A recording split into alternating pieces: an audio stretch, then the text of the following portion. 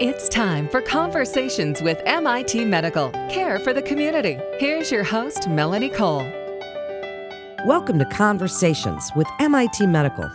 I'm Melanie Cole, and today we're discussing food and eating issues during COVID-19. Joining me is Christina Brothers. She's a licensed clinical social worker and eating disorders specialist at MIT Medical.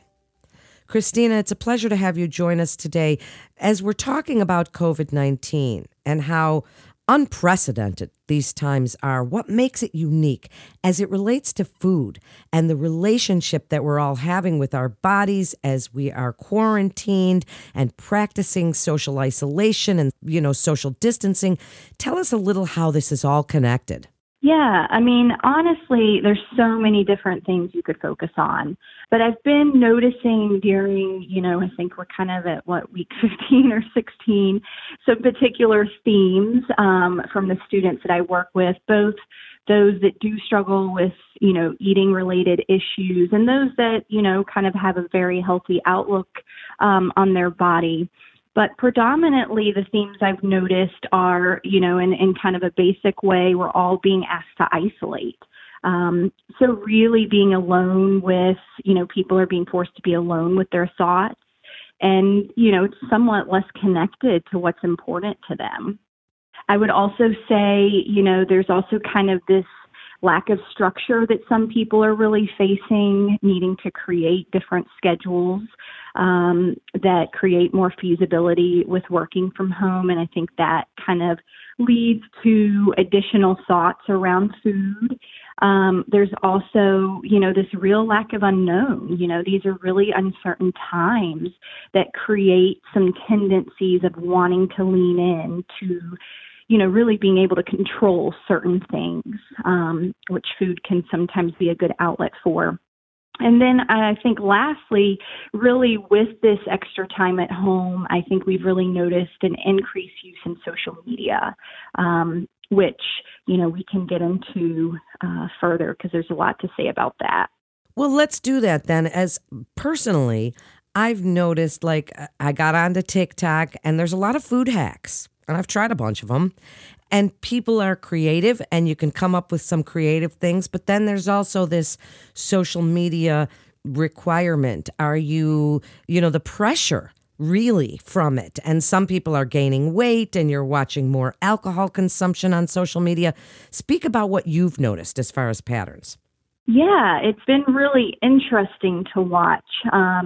I think in just a very simplified way, I've noticed a lot of messages around, kind of this pendulum way of thinking of, we should really be using this time to be as productive as possible. Or maybe we should use this time really just to rest and to kind of, be more connected to that. And I think what's really interesting is then food and, our weight and, like you said, alcohol consumption can kind of play a role in that of, there's these kind of ingrained messages around, maybe we should use this time to do like a Whole30 diet, or we should exercise every day for 30 days. And, I think these are really challenging messages when some people are just frankly trying to get through the day. And then, I thought it was really interesting. I was kind of looking more into this idea of social media related to kind of food and our body. And one thing that I came across is that as of March 18th on social media, there were 5 times more in-home workouts being shown on Instagram than ever before. And I think that really just speaks to really the influence that kind of social media has taken in terms of really focusing on individuals' weight and shape through all this. And I think it can be really difficult, frankly, for people to make sense of how to navigate these messages, especially if you've had any sort of history or do have current concerns related to food in your body. Well, that's true. And I've noticed that as well. And I'm an exercise physiologist. And so, I always like to look at those and see what people are doing. And they can get pretty creative. And it's been a positive in that way, but there's also negatives. People are scared, as you said, Christina. They're uncertain. Tell us about some of the psychological impacts. We're hearing about supply chains slowing. We're hearing about supplies tainted, meats closing, meat plants closing. And so what is that doing to the psyche of us when we're scared of food shortages? I think you kind of hit the nail on the head. There's a very real way, especially early on with the pandemic, where fear really spiked in terms of food. If we kind of just take a step back, fear drives our behavior. So, kind of like we all noticed and maybe even fell into early on, we were buying a lot more food and even maybe hoarding some food with not knowing what to expect. With that, we saw a lot of empty shelves at the grocery store, which I think only intensified that fear. So, it's kind of, a reality to our psyche, and I think really goes a long way to then, take in those messages of, oh, we should be fearful about what's happening in our world. The other kind of thing to note is that, for people that do have some struggles related to binge eating behaviors, it was, suddenly really challenging for people to have all of this excess food in their home, and so I think it really created some urges for people that were battling those struggles already. Well, so then let's talk about some of the signs that you might notice in yourself that people are falling into some of these negative patterns, as you say, and because people are out of work or staying home, they're bored eating, they're mindless eating. Mindfulness is not so, prevalent. Tell us, what are some of the signs that we're falling into some negative habits? Yeah, I think you kind of used the word mindlessness, and I think really starting to notice those patterns, and be more connected to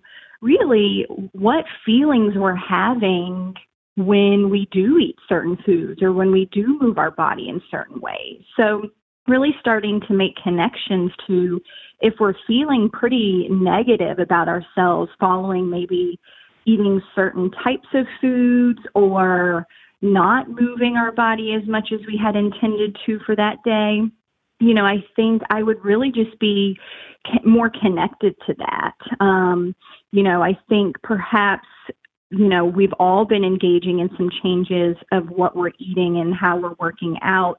And I think the message really is just be aware of how all of those things are affecting you. So really bringing in that mindfulness behavior. And I think the last thing I would really say is, like, if you're starting to notice that maybe you have some rigid rules around needing to eat certain types of foods at certain times or needing to do this type of workout, every day or whatever it is, I would really try to kind of recognize that and maybe even challenge that, because I think there is a real reality to, like I was talking about earlier, with this, uncertain period that we're in. I think it really can be tempting for people to lean on something that they can control and kind of insert food and exercise there. But ultimately, what we really want is to feel like we can have flexibility with our eating and exercise. Wrap it up for us, Christina, with your best advice about mindfulness and eating and our relationship with food as we're finding ourselves socially isolated and quarantined, and how this all ties together during this pandemic. What I would say is I think it's so important for people to be noticing what's happening in their body. I think anytime we start leaning towards one side of the spectrum or another, I think that kind of starts making us much more mindless in our behavior. I would also say I think it's important for all of us to figure out how we are able to make connections through this period of time, because we need connections. And ultimately, I think the more time that people are isolated, the more of a window that people really start to get fixated on certain things. And that's kind of, not what we want as individuals. So there's a lot of different things to look at for yourself, but I think ultimately it does come back to being really authentic with what's going on and what you're noticing. And, if you need more support around that, trying to figure that out. If you need, whether it's mental health support or just more support from your friends and family, trying to really reach out and make those connections happen. Thank you so much, Christina, for joining us today and really explaining so very well our relationship to food and eating issues during the COVID-19 pandemic. Thank you again. You've been listening to Conversations with MIT Medical. For more information, please visit medical.mit.edu to get connected with one of our providers. Please remember to subscribe, rate, and review this podcast and all the other MIT Medical podcasts.